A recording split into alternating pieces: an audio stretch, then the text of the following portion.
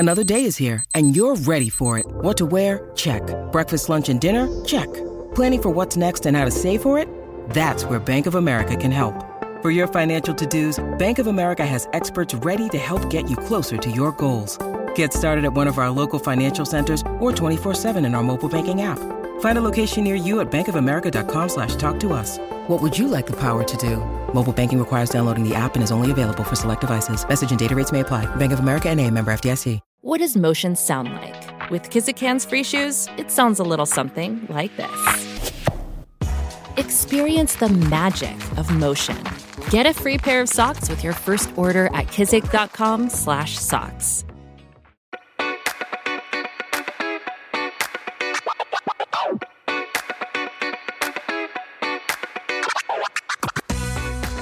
Welcome back to CHGO Bears After Dark, as we do every Monday night, presented by DraftKings. Make sure you use the code CHGO when you sign up. What's up, everybody? I'm Greg Braggs Jr., and alongside me, as always, on Monday nights is our guy, Corey Wooten. Big night of sports. You got the Bulls and the Blackhawks. You got Monday Night Football. You got the World Series. So we appreciate you guys hanging out with us here while we talk some Bears. Corey, we haven't been able to talk to you here for a couple weeks now. Tyson Bagent got a win last week, and then this week it seemed to come back to the fray a little bit. I want to get to the defense, but obviously wanted to get your overall thoughts on how things have kind of shook out here these last 2 weeks with the rookie Division II undrafted free agent quarterback the Bears have had here, and looks like they'll have for another week going forward.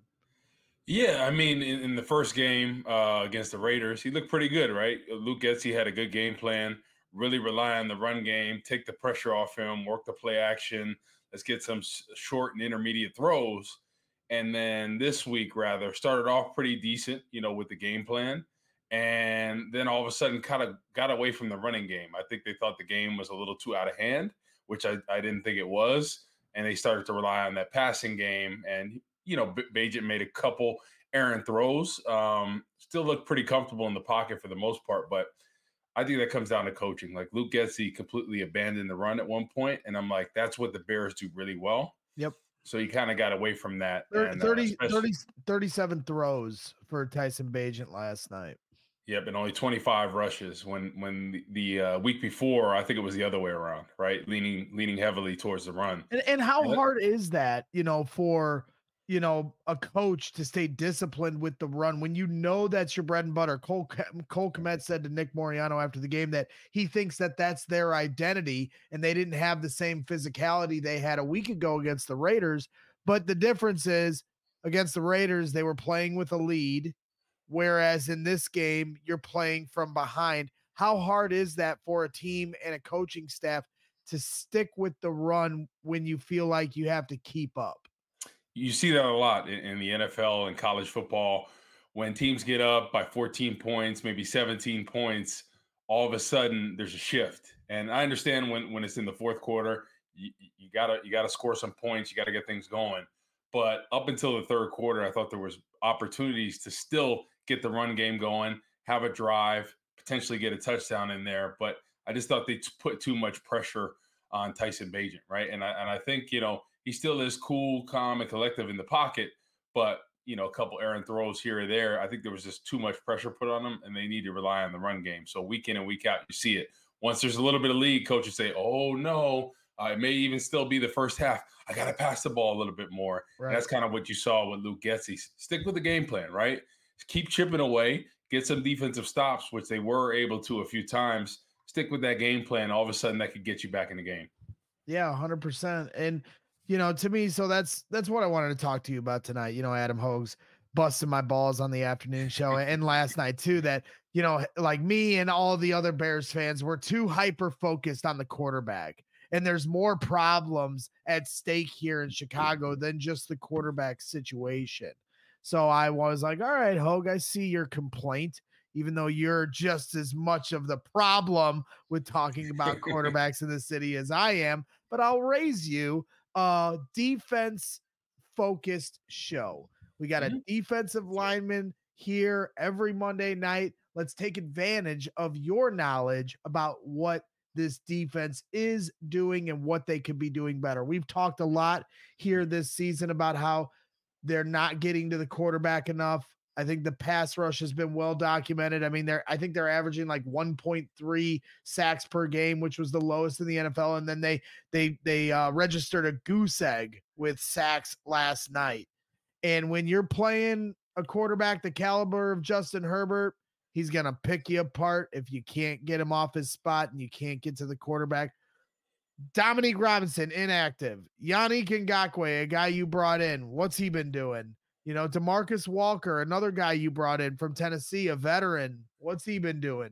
Justin Jones, who had a really good year by all standards, against a bad team. Thought he had a solid year last year. What's he done this year? We can focus on the rookies if we want. Mm-hmm. Me, I want to start with the veterans and why we're not getting enough production from players that should be producing. So I think Andrew Billings is the guy that sticks out to me, right? In the run game, he's done exactly what we need him to do, right? His role, he's been able to accomplish that all year. He's been very dominant in the run game. That was evident last night. Justin Jones, I thought, had a pretty good run defensive performance over there. He had 2 tackles for loss, had some penetration. But the glaring need, and this is something that's been evident the past 2 years, Braggs, is the lack of pass rush. Justin Herbert, you talked about it. He's a guy that will carve you up if you don't get pressure. The only times there were pressure was when TJ Edwards came on the blitz. That was the only time he was pressured all game. He was pretty comfortable back there. Yep. And this is a game where you could have been able to get after him. He was dealing with that opposite hand, that middle finger that he had an issue with, and maybe could have had trouble gripping the ball. You get pressure in his face, maybe some errant throws, errant exchanges, holding on to the football, but we didn't see enough pressure. So that's something that the Bears have to do a better job. We know they can't get home with 4. That's been evident. Got to dial up the blitz more. So yes, Edwards. Yeah, but why can't Yannick Ngakoue get to the quarterback? This is a guy that has a resume. I see Gary keeps getting after Travis Smith, the D-line coach, and wants your opinion about him. I don't know how you evaluate a defensive line coach, I guess, other than the what the stats are showing. But to me, Yannick Ngakoue had a proven track record of being able to get to the quarterback. Why can't he? Is it as simple as he's getting double teamed every time? Because it cannot be just that. So I think sometimes the protection is sliding to him, but I don't think he's a guy that commands that much respect, like a Myles Garrett or something of that nature. Right. So Khalil Mack. Or Khalil Mack. He hasn't dominated a game this year at all to prove otherwise, right? He has shown in the past that he can do that. But I just don't think we've seen him win enough. He had one good game this season, but we're not seeing enough of that consistent pass rush from them. The games haven't been working for them. They're trying to just do straight rush. And for a team that is lacking some talent, and to be brutally honest, right, they are lacking some talent at the defensive line position. That's something that I've talked about, that Poles the past 2 years really hasn't addressed that defensive line position the way it needs to be, right? To be a championship caliber team, to be a team that's in every game, starts with the defensive line. And out of all the positions, right, I think we could agree that the defensive line is probably the worst on the team, right, as far as production, what they've been able to do. So I think, Travis Smith, people are talking about him, he's a terrible coach, but I think there is a talent deficit at the defensive line position. I think that's just completely honest. I think they're doing better in rush defense as a whole, but as a whole defensive line, it's been so up and down, right? In rush defense, pass rushing, it's been minimal. They had one good game against the Commanders. That's when they actually started to come home a little bit, that rushing cover. Yes, it was some coverage sacks, but they were able to generate pressure and work together. Mm-hmm. It's that's why when people talk about, what's going to go on this offseason and the draft, I'm like, you have to address the line position. You absolutely have to, because this is evident week in and week out what the weakest spot on this team is. And, the offensive line has improved. I thought they did a pretty good job in that game, to be honest with you. I thought they did a great job against 2 really good pass rushers. Yep. And, having Tevin Jenkins back is huge. Darnell Wright did a pretty great job. Larry Borum held up well. And Darnell Wright was playing hurt too. Exactly. So, I know people have been up and down about how he's performed, but I still I love don't the I pick. don't know why. Darnell Yeah. Wright, I think, has been a bright spot this year. I And mean, back to he's back only weeks, right? Against three really talented pass rushers, right? Max Crosby, Khalil Mack, and Joey Bosa, right? yep, Did a pretty good job on all three of those guys. So, especially San Diego, they're going to rotate which sides they go to. So he was going against both those guys last night. He's done a great job. I like the way he's been playing. He's athletic. He's been really good in the pass rush lately, the past couple of games. So I like where he's at, right? He's getting better in the run game, and it takes some time, but I really like where he's at this point. I think it's definitely a bright spot for this team. But defensively, Braggs, it's tough to watch when Herbert, Brian Hoyer, whoever's the quarterbacks back there, just patting and having all day, right? It's hard for the linebacking core and the secondary when they have all day, right? The yep. whole point of a Tampa 2 is rush and cover. There's not much rush now, so what do we have to do? Take one of the coverage people and bring a guy like Edwards in there on the pass rush. So it's kind of, you have this Tampa 2, but it's not working as designed. So there's a lot of needs that need to be filled. But I think at the time being in the season, you got to dial up the blitz. That's all you can do at this point. Tighten the coverage a little bit and bring pressure, or else teams are going to carve you left and right. One of the things that really hasn't made a lot of sense to me is Ryan Poles has certainly shown, where he's really trying to key in on drafting secondary, right? He's drafted Jaquan Brisker, Kyler Gordon, this year, Tyreek Stevenson, Terrell Smith, the cornerback later in the draft, even a safety in the 7th round. And he's really showing how much he's looking at that secondary. But to me, and this is just a very average fan in the stands perspective as far as understanding the game, at least in comparison to how you understand the game. But I could clearly tell you at camp that if you ask me what the secondary's best, asset or best intangible is that they're physical. They can play man coverage. I've watched them play one-on-one reps and win because of their physicality and size and being able to get into the body of the receiver. So why are we drafting corners that are better in man coverage but putting them in a system that really isn't about, they've started to transition to more man. This is a very simplistic question. Mm-hmm. I'm sure there's more layers to it than I'm making it out to be. But like early in the season, they're just playing off their guys. Now they're starting to play a little more man, and you're seeing some more success from Tyreek Stevenson and Jalen Johnson. And it's just like, these guys don't really feel like they fit the personnel doesn't fit what the coaches want to do. Well, I think they've had to adjust the scheme, right?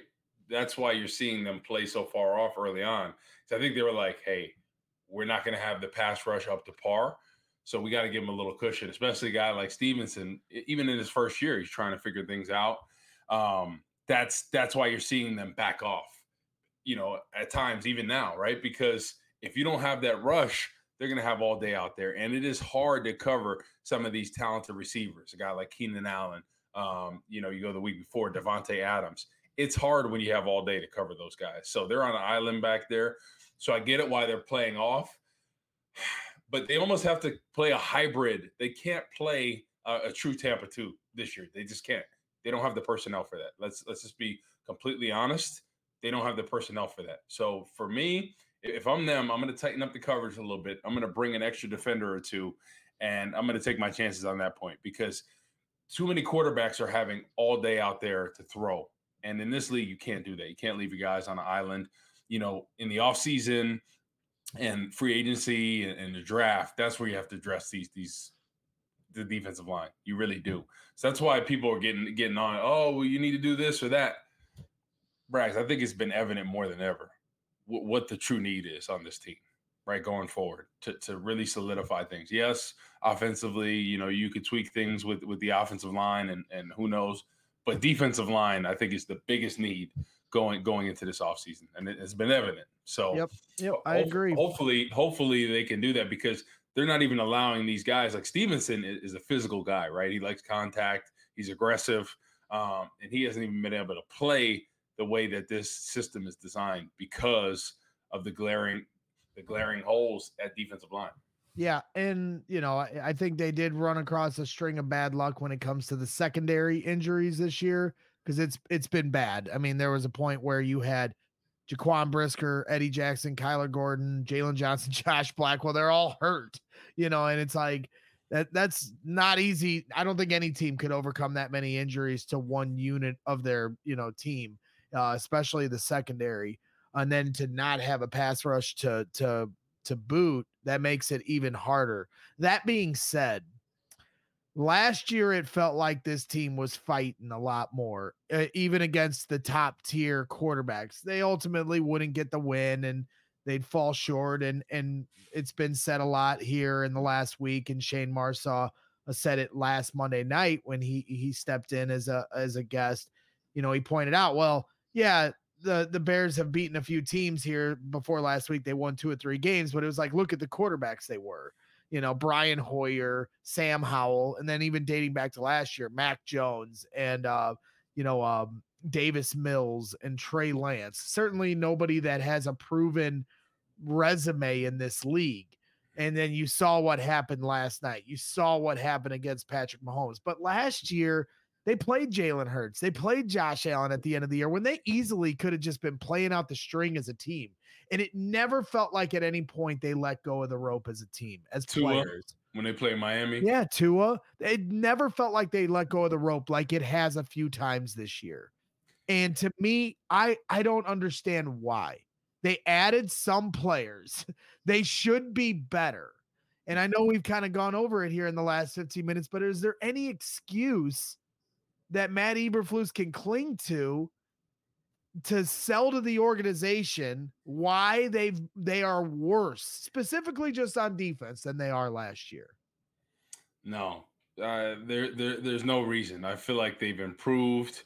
They got Billings. Justin Jones has been playing pretty decent in the rush defense. Yes, the pass rush is not there, but on paper, they are a better team defensively. They're a better team offensively for sure. And we just haven't seen the results. Like I thought better, like last year, right? When they figured things out with Justin Fields and Luke Getsy and him were on the same page. The offense, yeah, they weren't putting up crazy numbers, but they were coming down to the wire in every game. That Minnesota game, like we talked about, Philly, they took down to the wire. Miami. So they were consistent and playing better football as a whole. Even the defense, with the lack of talent, we're still playing better than they are right now. So I think that definitely comes down to coaching. It 100% does. And I don't know what we've seen about Eberflus that says he's going to be here next year, unless they have some miraculous turnaround. I don't see that happening. Just because, when people were talking about the game and the predictions, and people were like, "Oh yeah, Woot says this because Justin Fields is not playing." It doesn't matter what quarterback's in there. I have no faith in the team right now just because of their play calling, right? You look at what Getsy did last night, right? For a younger quarterback on a primetime stage playing in a away stadium, you left him out to dry there, right? You didn't rely on your running game enough. You put too much pressure on him, and he threw 2 picks. Probably should have threw another one that got dropped. But I mean, in a game where he's coming off with some confidence, you had the perfect game plan for him, right? Hand the ball off to Foreman, right? You had Roschon Johnson back this week. Let's work 2 of these guys. All of a sudden, let's work the play action. But no, let's get pass happy, right? Even in the first half when we're down a little bit, let's get pass happy. Let's abandon our game plan when we still have another half of football. That's what I don't understand with Luke Getsy. At times, he does it, like when you look at the Denver game, right? You look at last week. You look at the Commanders game. Everything kind of came to fruition that we were talking about. We're like, okay, this is the Bears team that we thought they could be. And then all of a sudden you're like, okay, he had the same thing like last year, right? First 4 games, didn't play well, didn't game plan well. And all of a sudden he figured it out. But he figured it out, and then all of a sudden we go back 2 steps, to go forward 1 step, to go back 2 steps. I just don't understand why the inconsistency in the play calling. That is my biggest problem with what he's doing. Yeah, a young quarterback, whether that's Bagent, whether that's Justin Fields, and they're trying to get confidence and all this, and then you're leaving them out to dry sometimes. So that's where I have a disconnect. I don't think the staff's going to be here next year. I mean, I think everybody kind of sees the writing on the wall. Even if they turn things around, I just think they haven't shown enough to justify these past 2 years why they need to stay. Yeah, I don't blame you for feeling that way, and I'm inclined to agree. I was pretty much done with these guys after week 2. Because you could say, like, for me, like, I had this big rant and everybody was like, it wasn't just the fact that I was upset about the coaching decisions when they lost to Tampa, a winnable game that they embarrassed themselves in. The thing that really just washed over me was like, man, they're not going to figure this out. Because like at some point you got to show your hand as what you understand as a football coach. And okay, as embarrassing as the Green Bay loss was, I could have swallowed that pill if you came the next week with an understanding of what you did wrong. And you just went and did the exact same thing again. And it took them how many weeks and it took Justin Fields to have, this call out in the media and talk about how he is too much information, too much data. I got to play my game. I'm done doing this. We got to do this kind of thing. And then Getsy finally adjusts. They put some points on the board trying to cater to what Justin would prefer to run and maybe not what Luke Getsy prefers to run. And that's my biggest gripe about this coaching staff. 2 years in a row, it's taken way too long to adjust to whatever the strengths of your team is on offense. Way too long, 5-6 weeks.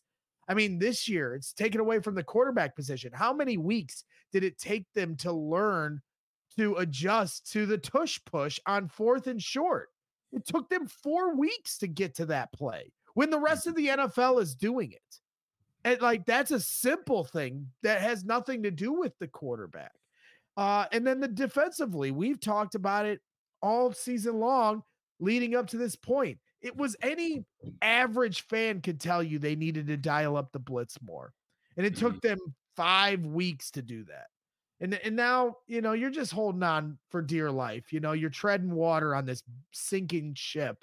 And no, did I even going into the season, did I expect them to win this game? No. So I'm not surprised by the outcome, but that's where you haven't built up the equity for us to not have hellfire and brimstone for you tonight because you lost to Denver, you lost to Tampa, you lost to Green Bay when you shouldn't. A better coaching staff could have scratched and clawed their way to a win in those games. And maybe your record's a little better than your team actually is. That's what a good coaching staff would do. Instead, we have a flawed roster with bad coaches, and that equals the record we have right now. Yeah, it's true. It just baffles me that you see the teams that do well most of the time, unless they have a proven quarterback, right? A guy like Patrick Mahomes, a guy like Justin Herbert, a guy like Josh Allen, all the greats, right? The top 5, top 10 quarterbacks. The other guys script for success, right? You look at a guy like Jared Goff, right? Is he the most talented quarterback in the league? No. But what they're doing is putting him in a position to succeed, right? They're catering to his strengths. Let's work the run game. Let's work the play action. Let's work some quick throws. Let's get his confidence up. And what have they been? A pretty consistent team these past 2 years, and especially towards the end of the season, like the stretch of 6 to 7, the last games of the season, they were arguably one of the most consistent teams in the league. And that's how you build a recipe for success. You look at what Philly does on a weekly basis with Jalen Hurts. Yes, he's talented, but they get the best out of him, right? They script for what he does well, and it takes the pressure off him and allows him to play the way he is capable of. Just similar to what they did in the Denver game and the Washington Commanders game, where they allowed Justin Fields to highlight his strengths, let the game take over. And that's what every good coach does. That's what Andy Reid has done when Alex Smith was there. Came there from being a game manager from San Francisco, and that's what he did, with Patrick Mahomes. And that's what you're seeing. A lot of these good coaching staffs is they're catering for what these guys do well, and then all of a sudden, when you get their confidence up, you can kind of manipulate the game plan to whatever you want, right? But that's the key, especially with young quarterbacks, is getting their confidence up. And Luke Getsy, I just don't understand, because you showed last year that you did it the second half of the season. You had Justin Fields playing well. You had him running. You had him making plays. You had him looking comfortable. And in those 2 games this season, you did.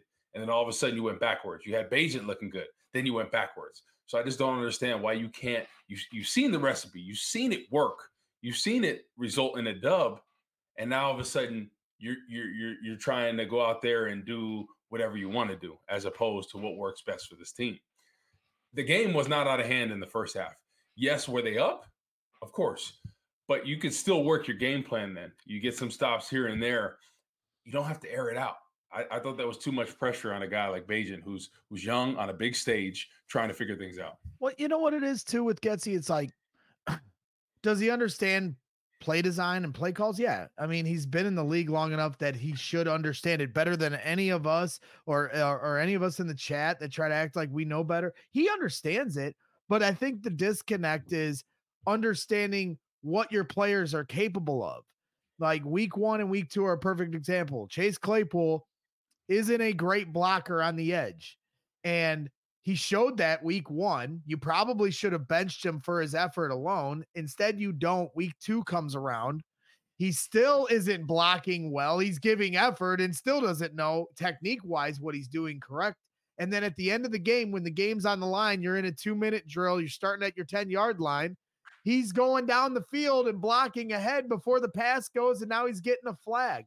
Well, you're putting Chase Claypool in that position. You had Equanimeous St. Brown inactive, who understands that role better than Chase Claypool. So you're asking a player to do something that he's going to fail at. Last night, Adam Hogue pointed it out. The jet sweep on second down to start the game. You get one big play to Mooney. The next play is a jet sweep, and you're going to right at Bosa against Larry Borum, who's had his struggles here lately. You know, if you want to call that play, fine. Run it to a side where you have Darnell Wright, who's shown he can lay a block for you, you know? And so that's where it's like, okay, design might make sense, but take into account the players you're asking to do what you're trying to do, you know? And Justin Fields, before he got hurt in the Minnesota game. Is it his fault that Justin didn't let go of the ball? No, Justin's got to let go of the ball on first down to the right side. He calls block right. He understands the protection's going right. He understands the man is coming free on the left edge, on the left side. He doesn't let it out. Boom, sack. But you should know, Luke Getsy, that Justin has struggled with that at times. So give him a play call that he doesn't struggle with on the first play of the game. Get him comfortable, get him going, then start to try to stretch your legs. So I just think that's also a part of the disconnect, is understanding what your personnel is capable of in the moment. And I think too often we've seen this a million times in this city, from Getsy to Nagy, all the way back to Mike Martz trying to run 7-step drops, and Jay Cutler's getting his head torn off, and he's saying on the mic, on the hot mic on Monday Night Football, tell Mike Martz, fuck you. I'm not getting my head buried in the ground again.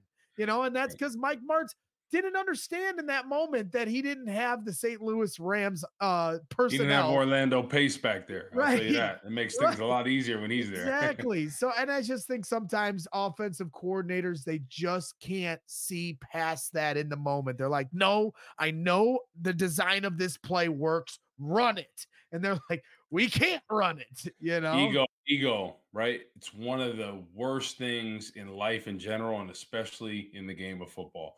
Coaches have an ego, players have an ego, and all the time they try to say, oh, well, this was what works. This is what works for this person, that person. It's a case-by-case basis. That's why the Patriots have always done well when Tom Brady has been out. Obviously, they didn't put up the same numbers to Tom Brady, but they found ways to win games because they scripted for success for those guys. I just don't understand it, especially Getsy, right? When I look at that Minnesota game, right? When Bajan came in, and you know, he looked pretty good in that first drive. And Brian Flores had been bringing the house up the pick that Bajan threw late, right? You know, in that personnel that they're bringing the house. You know, everybody knows. The whole stadium knows it.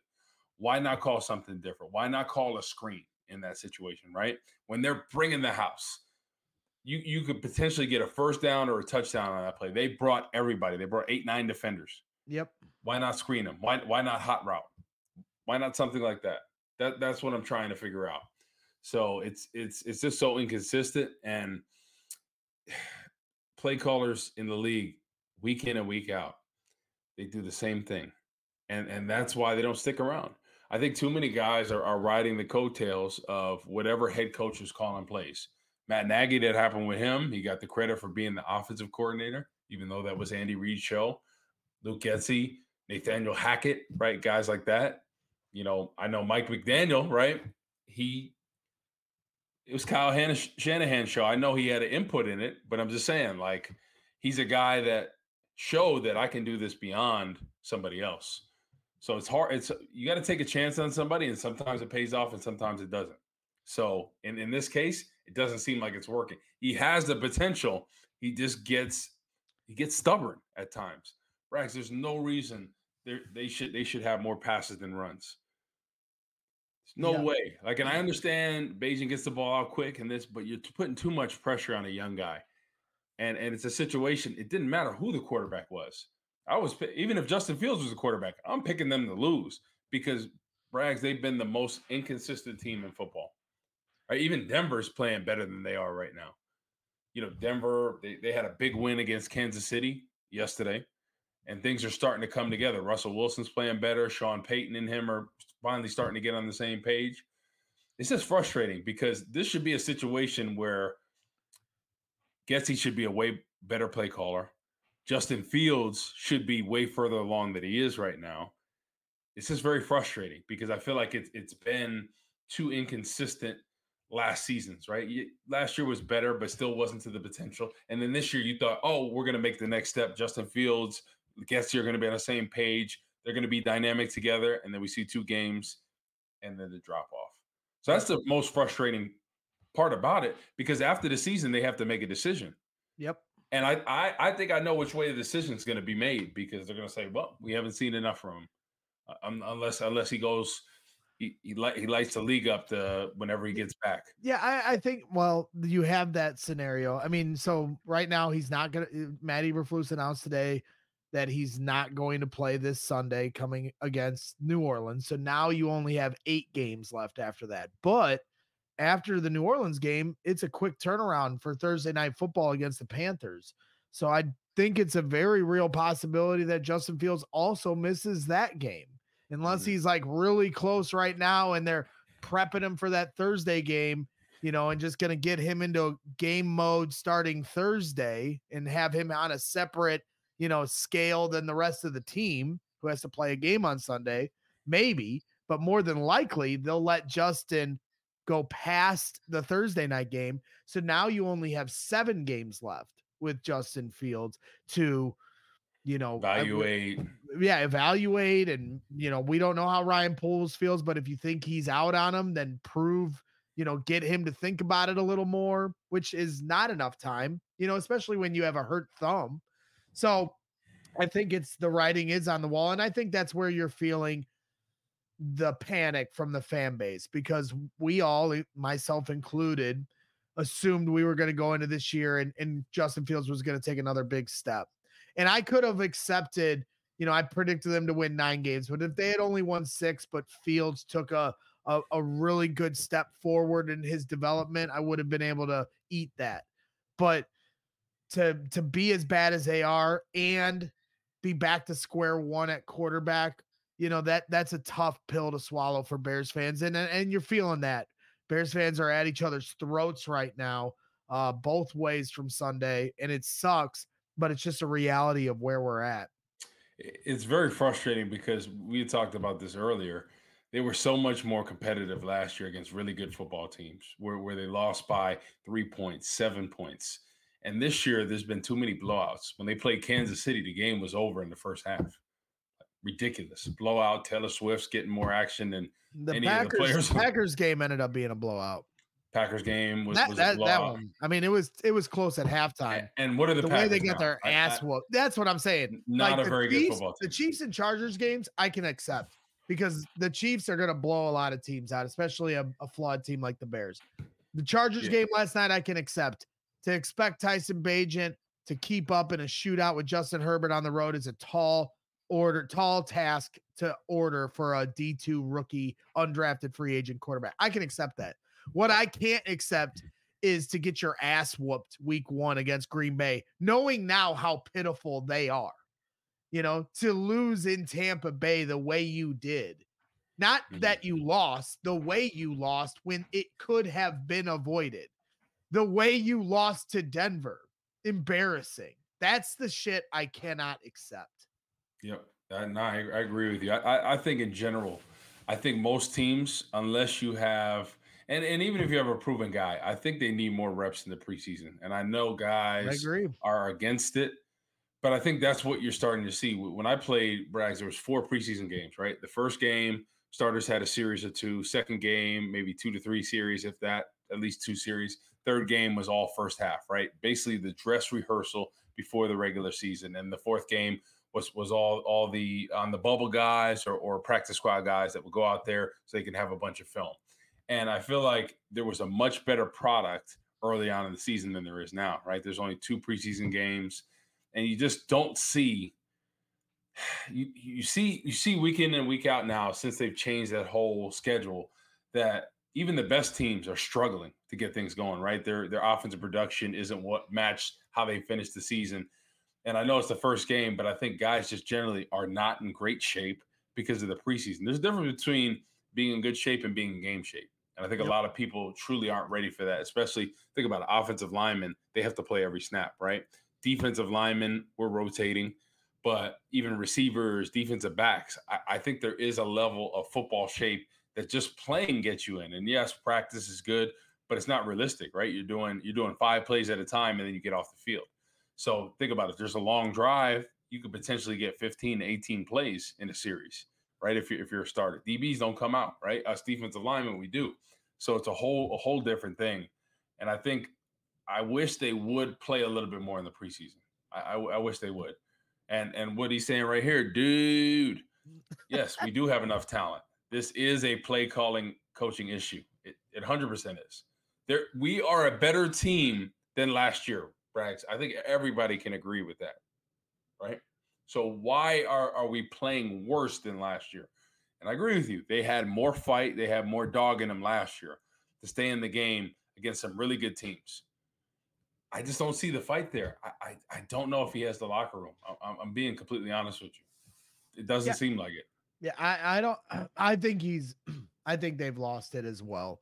It's easy to buy in when it's the first year, and you're trying to believe in a system because it's only going to help your money. If you not buying into a first year head coach isn't going to help your cause. And to me, it's I just don't think I think it's gotten to a point where they're starting to feel the writing on the wall. So it's now it's about these last 8 games will really be a test for these players and coaches because I just put on Twitter because I was the tank commander at the end of last year. I was as a diehard Chicago Bears fan, wear my heart on my sleeve for this team and have for a long time. I was vehemently rooting for the Bears to lose their last 8 games last year because I wanted that number 1 pick for the trade back and everything that came with it after the fact. And it's the same dance again now. I'm back in. It's like had they won, they won last week. So I was like, all right, I'm hanging by a thread here. Maybe they can get back into contention. You see what happened with Minnesota losing Kirk Cousins for the year. Might be able to get back. I can always conjure up the crazy ideas of how my shit team can get back into the race, but I just don't see it anymore, especially now that it looks like Fields is going to be out this game and potentially the next 2 games. And to me, we're right back in tank mode. We're hoping the Panthers pick is a top pick. The Bears pick is a top pick. There's nothing but good things that'll come from both those picks. I don't care if it's a quarterback or a left tackle or a wide receiver, however it shakes out. Harrison. Right. That's what I'm saying. I mean, to have the Bears rarely have a pick in the top 5. They always seem to be picking like 12 through 17 in my lifetime. And yes, they screwed the pooch when it came to Mitch Trubisky. And last year, I think was a good thing for this franchise to trade back, get Darnell Wright, get DJ Moore, get a future first round pick.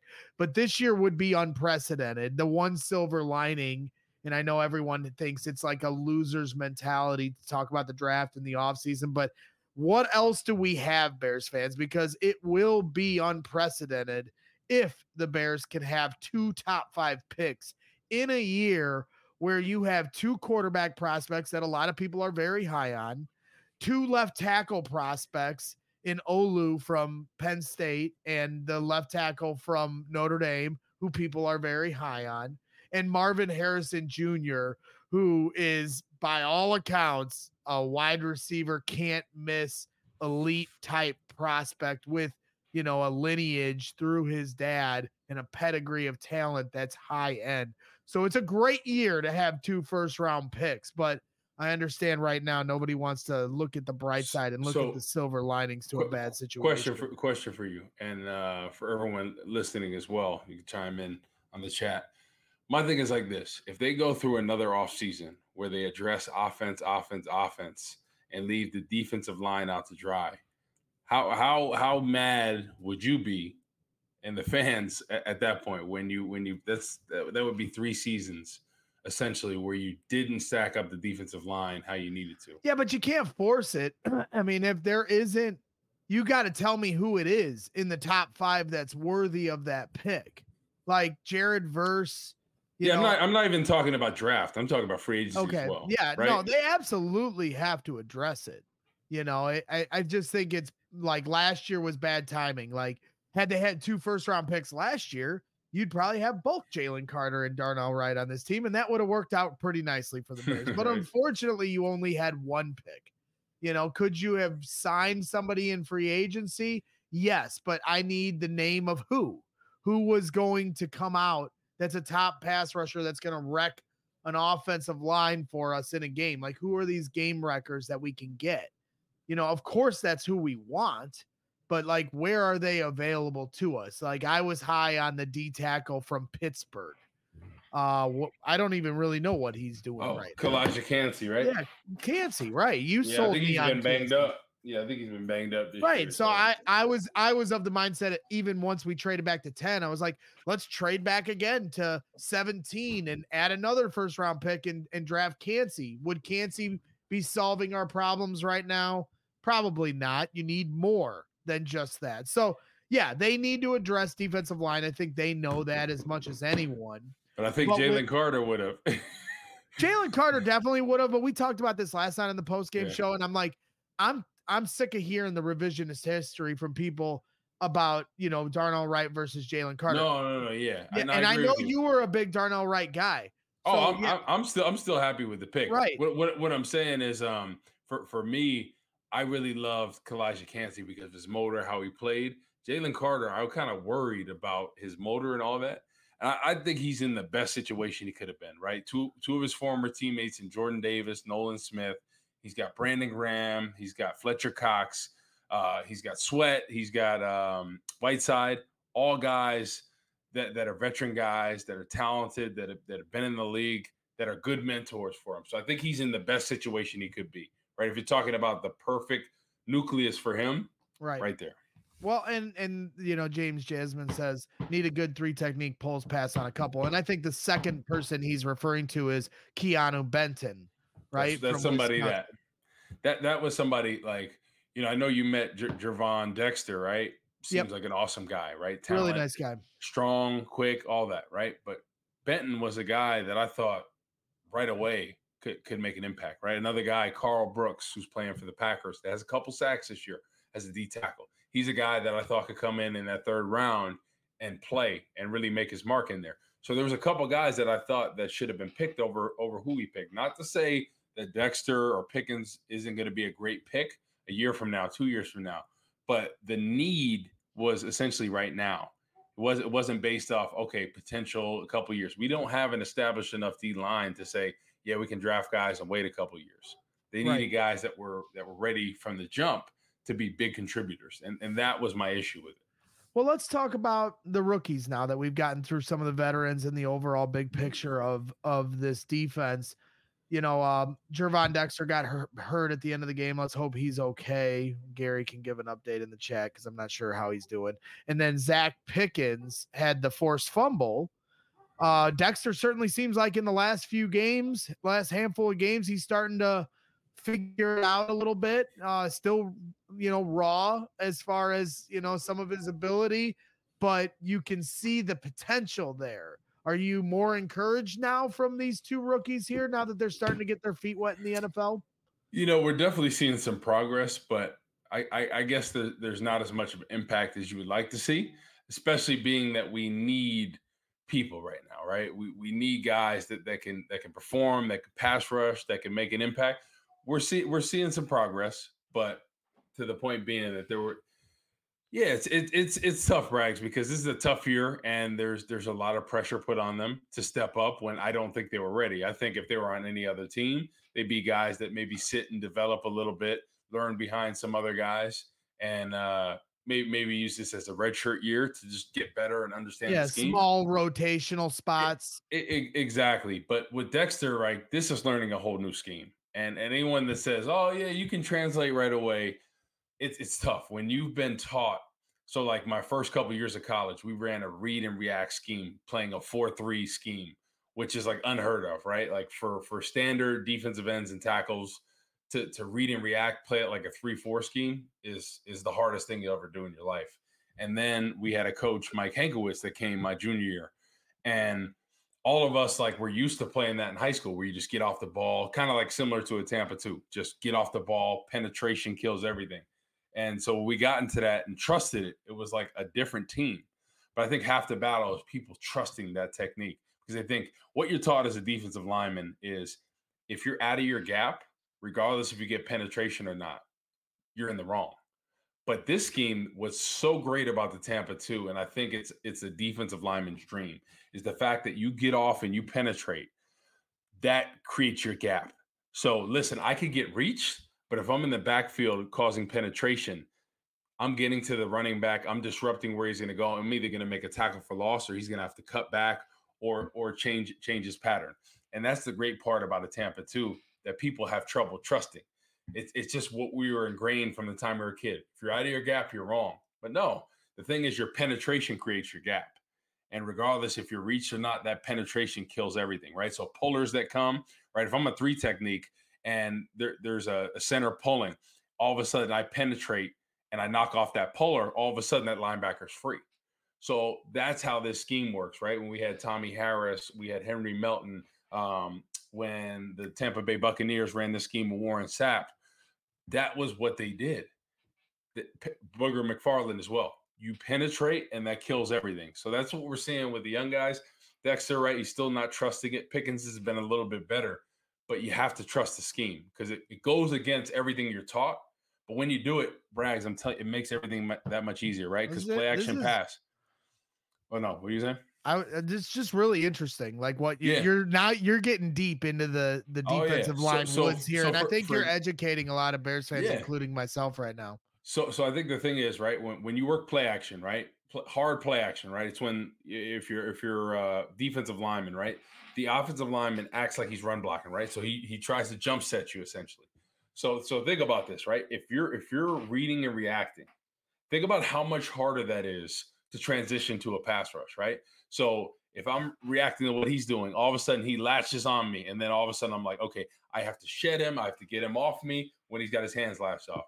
And then you move to the end position, right? And you're going against the tackle. You have a little bit of space. So all of a sudden, if you get off the ball screaming and you see that he's trying to, grab you like that, all of a sudden you can knock their hands down. You could be able to make an inside move on them. There's so many things you can do off that. So the reaction is that much better when you're getting off the football, right? If you're reacting, you're slower to that. That's easier for them to latch onto you. So that's why the Tampa 2, in my opinion, is the best scheme if you trust the get off, because it's going to make play action pass that much easier to get home on a rush. It's going to make the run game that much better. So there's a lot of good features about it. They just don't have the personnel that are trusting it, because the number one thing I look at when I watch the games is the get off of the defensive lineman, right? And what I see is the get off the ball very slow this year, last year as well. We haven't seen consistent get off since Robert Quinn had that breakout year. Khalil Mack when he's back there. We have Akeem Hicks, guys like that. We haven't seen the consistent get off.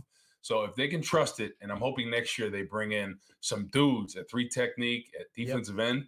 If they can do that, Braggs, it is a lineman's dream. Like literally play action, hard play action can turn into sacks in the scheme, which most teams don't do. So you're talking about the Tampa 2 from a defensive lineman's perspective and how it really can be a great benefit to what you're trying to do. Is it a sustainable thing for a secondary? Can the Tampa 2 survive in the NFL now? Because you're talking about defenses that it worked for in the early 2000s, the Lovey defenses, the Tampa defense. Yeah. But those teams also were riddled with future Hall of Famers too. So I guess what I'm asking is, can the Tampa 2 still survive in today's NFL? And you talked about the benefits from the defensive line, but how does that work in the benefit for the secondary? So when the rush is there, the get off is there. It's rush and cover. That's what Lovie Smith, Rod Marinelli always preached on, right? Rush and cover. We work together, and that's why in that 2012 season we were so successful, because of that rush and cover. Without the rush, there is no cover, and that's what we're seeing right now, right? They're not working together. So I think it is sustainable, but you have to have a dominant defensive line. I look at what San Francisco has, what Philly has. That's kind of the recipe to win games, right? Because your coverage looks that much better. Because think about it. How hard is it as a quarterback to throw the ball when you have a rush breathing down your neck? It is very hard, right? It is extremely hard. So I think that's what we're seeing with the teams that are very talented and the teams that aren't doing well. I mean, there's usually a correlation, Braggs. It's kind of hard to play defense and be a top 10 defense without a dominant defensive line. It really is. I believe you can play dominant defense with a average secondary and a dominant defensive line, because I think it makes their job that much easier. I think the opposite, like what we're seeing now, it's not working. Right. So the rush is way more important. Why do you think they pay pass rushers so much? Right. Pass rushers are premium in this day. Think about what 6 sacks will get you paid now. 6 sacks will get you paid $15 million a year. Yep. Because it's a trickle-down effect. And then the ball's getting out faster. Secondary's got an opportunity to jump all over it. We got a funny in the Chuck Fee says in the chat, no rush and cover your eyes instead of rush and cover. No rush and cover your eyes. So that's what we see sometimes. Yeah. So another thing everybody should be seeing is checking out our guys over at DraftKings. Who are the pretenders and who are the contenders? We're more than halfway through the NFL season. I don't want to tell you what we think the Bears are at this point, but DraftKings Sportsbook is still pumping out unbeatable offers every single game. New customers can bet just $5 on anything to get $200 instantly in bonus bets. If you were following me, I said anytime touchdown for Tyson Bagent last night that cashed in at the very end of the game. So yes, I am a genius. And DraftKings isn't stopping there. All customers can take advantage of a sweetener offer every game day this October. Get in line, get in on the NFL action with DraftKings Sportsbook, an official sports betting partner of the NFL. Download the app now and use the code CHGO. New customers can bet just $5 on anything to get $200 instantly in bonus bets only on DraftKings Sportsbook with code CHGO. The crown is yours. Gambling problem? Call 1-800-GAMBLER or visit www.1800gambler.net. In New York, call 877-8-HOPE-NY or text HOPE-NY. In Connecticut, help is available for problem gambling. Call 888-789-7777 or visit ccpg.org. Please play responsibly on behalf of Boot Hill Casino and Resort. Licensee partner, Golden Nugget, Lake Charles. 21 and over. Age varies by jurisdiction. Void in Ontario. Bonus bets expire 168 hours after issuance. See sportsbook.draftkings.com/football terms for eligibility and deposit restrictions, terms, and responsible gaming resources. I didn't say assurance. I said issuance. I finally got it right. It took me a year. I did it, Corey. That's called learning, my friend. Kentucky Bears fan. We're going to fight through these super chats here and call it a night. Bulls right now down 85-86 with 9 minutes and 9 seconds left. So got the Bulls. I think the Blackhawks are on World Series, Monday Night Football. So we'll get through these super chats and then we'll call it a night. Kentucky Bears fan 1999 super chat. Everyone can write the book on Tyson Bagent 2 games in and call him a career backup. But 3 years and 2 coaches into Justin Fields, we still need more time to see if he's the guy. And he's got a crying face emoji. He's laughing. It's not funny, Kentucky Bears fan. Well, I think the thing when you talk about, I think fans overreact all the time, just like Beijing. Oh, like one bad game and all this.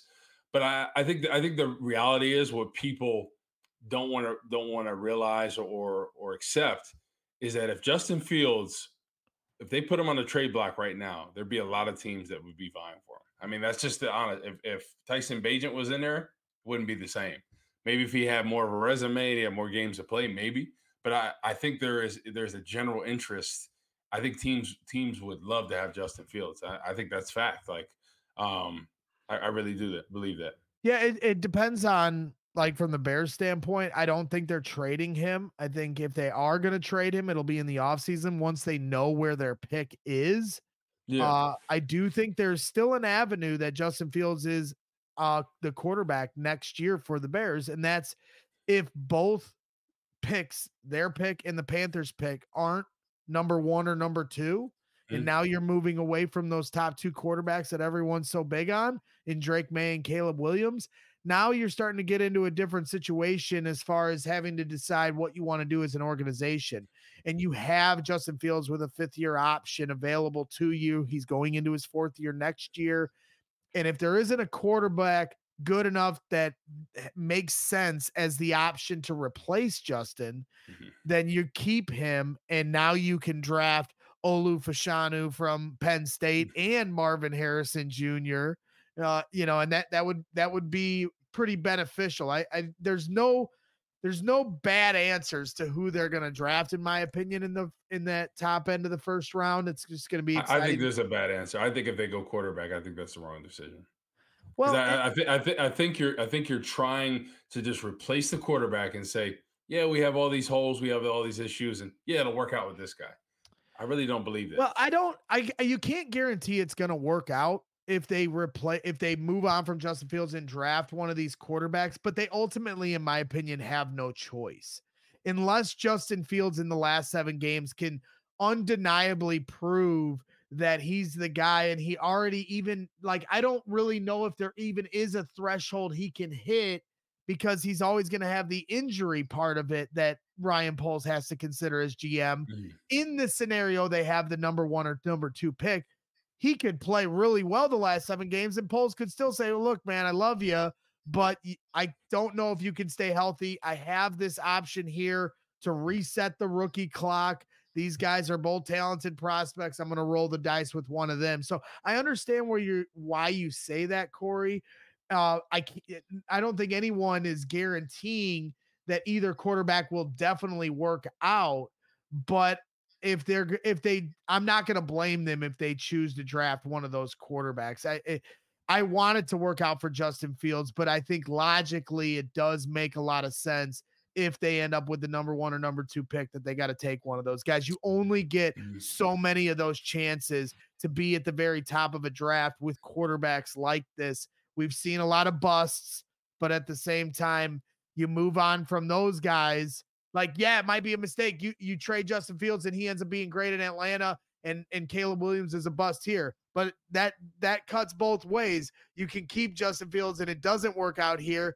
He continues to not develop at the level we want, gets hurt. There's always something derailing his progression. And there's Caleb Williams in Minnesota lighting up the league. So to me, they're going to have, if they have one of those top 2 picks, they're going to have no choice but to take one of those guys. Interesting. Yeah, I know. I see that for sure. I just my thing is like this. I think, you look at what San Francisco has done, how they built around their team, right? You look at what Philly is, how they built around their team. And I think that's just the recipe, Braggs.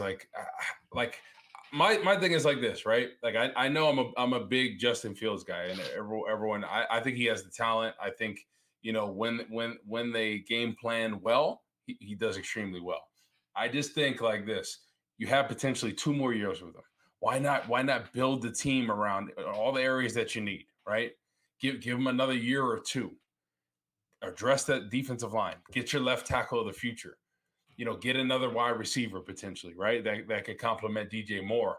And then you have a dominant defensive line and see what the team can do, right? If at that point, with probably new coaches that are going to be there, a new offensive coordinator, if they can't get it done, if Justin Fields can't get it done, then you have to move on. But I think, well, and that's the other aspect though too, Corey, is if they get a new coaching staff in here, the likelihood that they're going to want to start with a quarterback entering his 4th year with all these questions and a contract looming, that the timing of that also doesn't work out.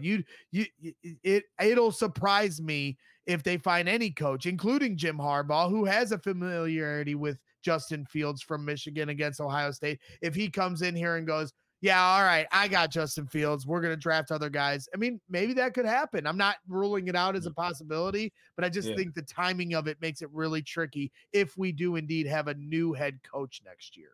Yeah, I mean, my thing is like this: whoever is the head coach, you have to make sure the offensive coordinator situation is legit for whoever the QB is. You have to. Yep. So I don't know. I just think I get it, man. The lines are where it needs to be. Like, there is a reason why the top 2 teams in the league are defensive line heavy. For a reason. So that's how you win games. I go back to what the Giants did when they beat Tom Brady, right? Tom Brady's unbeatable, except when the Giants play him because of the defensive line. Yep. Like, I just think people are missing the mark. They're thinking a quarterback is going to make a difference. Yes, a quarterback can make the difference, but the real difference is the offensive defensive lines, and I think that's evident. I don't disagree, but let's just say theoretically they draft Caleb Williams and then draft the left tackle from Penn State. Now you've got 2 top 10 tackles on each end. Tevin Jenkins, Nate Davis. I know we got a lot of holes, Corey. But I'm saying that's every year. There's a lot of holes. Yeah. And where do the holes? where do we fill the holes defensively? It's just like overlooked every year. So that's the point. That's the point I'm making. Brick by brick, this house is getting built very slowly. But there's been a lot of bricks over these past couple of years, and not enough bricks filled on the defensive line position. Yeah, you're showing up as the general contractor, going, "Why the hell isn't this house built yet? What is going on here?" Exactly. Like, the front of the house, right, is not the lines. They're not built. The back of the house is built. You're coming out there, and these guys are on lunch break way too often, man. They're out taking a smoke break in their car, smoking a doobie or something. But yeah, just think about it, right? Like what Kansas City has done, right? How they built their teams, for the most part, right? It's just tough because, I always use the Alex Smith example because I think the coaching does matter, and I think that's the difference between a guy being successful and not. I don't care who's in this scheme. If Justin Herbert was in this scheme, he'd be struggling because Luke Getsy does not know how to call stuff, and it's evident, right? Like, just look at the difference in the games they've done well and the games they haven't. Right. What is the common denominator? The play calling. Yep. No, there's no question. The coaching is certainly the biggest problem on this team to this point, and I totally understand the Alex Smith thing. Herb Howard in the chat earlier goes, "How is Caleb Williams going to help your pass rush?" I get it. Detroit Lions have shown it. Trenches are really helping them, be the team they are now. Mm-hmm. They drafted Aiden Hutchinson with the 2nd pick a couple years or 2 years ago. But again, Deckard, right. But in either of those years, whether it was Sewell or Aiden Hutchinson, if they had the number 1 pick and Caleb Williams was the quarterback coming out that year, would they have drafted Sewell or Aiden Hutchinson, or would they have drafted the quarterback? Because something tells me they would have taken the quarterback. Well, there's 2 schools of thought, right? Like, there's some teams that are like, I need the quarterback, and there's other teams that I think more in a practical sense, like the trenches. Like, think about like Dan Campbell, him coming there. Like, trenches are everything. He's a former tight end, right? So he knows the importance of the trenches and building that. So I think that's kind of what the recipe was. So. It's just tough because there's some people that think so for example, Brock Purdy, right? Right. Not a big name at all. He's able to run that system. Why? Because Shanahan is a good game caller, right? I just think that's the common denominator Yep. is the play caller. Yep. As my guy Coach T says, the system has to be the star.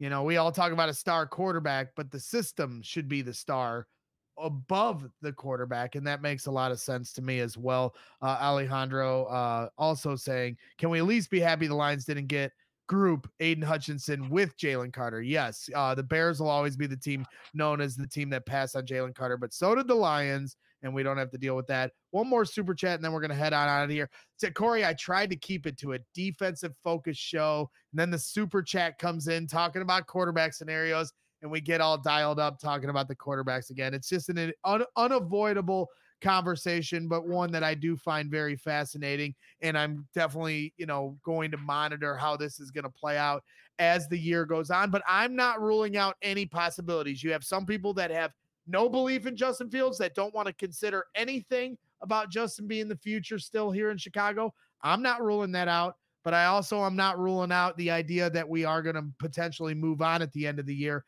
And for some Fields fans, they don't want to hear that either. And I'm just not one of those people. I'm considering all scenarios. Everything is on the table at this point. You want to neglect the defensive line. That's what you want to do. Yeah, that's what you want to do. Corey, you know what? You guys on that D line, it's a dime a dozen over there. So you guys just figure it out. No, I'm kidding.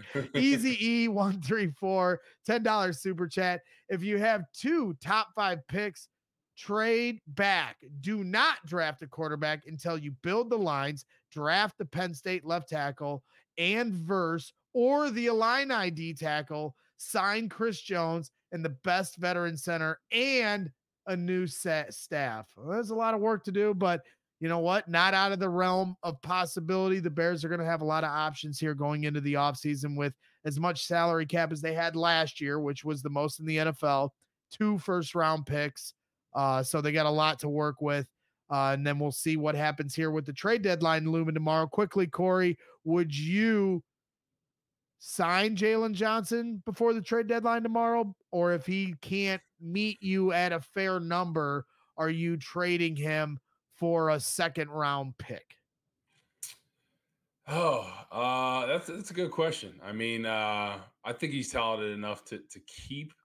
But it's all about like what Poles is thinking. Like there's certain things that I thought he would do or not do, and he's kind of done the opposite. So if I were them, I would probably sign Jalen Johnson. I would. I think he's talented enough. I think with the right defensive line, he really flourished in this game. I think Stevenson would too. I think it's just tough with the way the lack of pass rush that any corner, it's going to be hard back there. So I think they just need a revamped defensive line, not QB situation. But yeah, I'm a big proponent of lines win championships, and I think that's been evident. For the teams that have done really well, Cliff Averill and them when they took out Peyton Manning, like Von Miller, the Giants both years. I think that's how you really win games, and it's even the Bears when they had Rex Grossman, right? They were this close to winning a Super Bowl with a quarterback that everyone could make an argument for wasn't that talented, right? Why were they able to do that? Their defense. Right. I think that's what brought them there. And obviously they had Devin Hester that made some big plays, but the defense brought them there. And I think the same thing is true. Like people could say, yes, the passing league and this is this, we need offense and all that. But defense really does win championships. I'm a firm believer in that. I love it. And that's a great way to end the show. That's an hour and 10 minutes of as much defensive talk as we've done here on the CHGO Sports Channel, as we've done in months, Adam Hogue. So you called me out for only focusing on the quarterbacks, and I did my best to focus solely on the defense with our guy, Corey Wooten, expert defensive line guy, expert Tampa 2 guy. I want to thank Herb Howard. He's been in the chat, celebrity, beat reporter, one of the top beat guys, Herb Howard here from It's the Bigs, who was also on here with CHGO Bears every Monday with Mark Carman and Adam Hogue. He's saying he does not think they can get a 2 for Jalen Johnson by tomorrow. So it'll be interesting to see how all that plays out. Tomorrow at noon, Cole Kmet joins us every Tuesday on CHGO Bears. He'll be with us once again on tomorrow's afternoon show. And then we will always be keeping our eye out for any kind of breaking news as we get closer to the trade deadline. Please, everyone that's been tuning in here tonight, we appreciate your support always. Please hit that like button on the way out. Subscribe if you haven't already. And we'll see you guys tomorrow. And hopefully we get some more answers and less questions about this team. But I have a feeling it's going to be a long season. So have a good night. Enjoy your basketball. Bulls still down 1 with 5 minutes to go. Enjoy your Monday Night Football and everything else. We'll talk to you tomorrow. Bear down, ladies and gentlemen. We all silly like the mayor.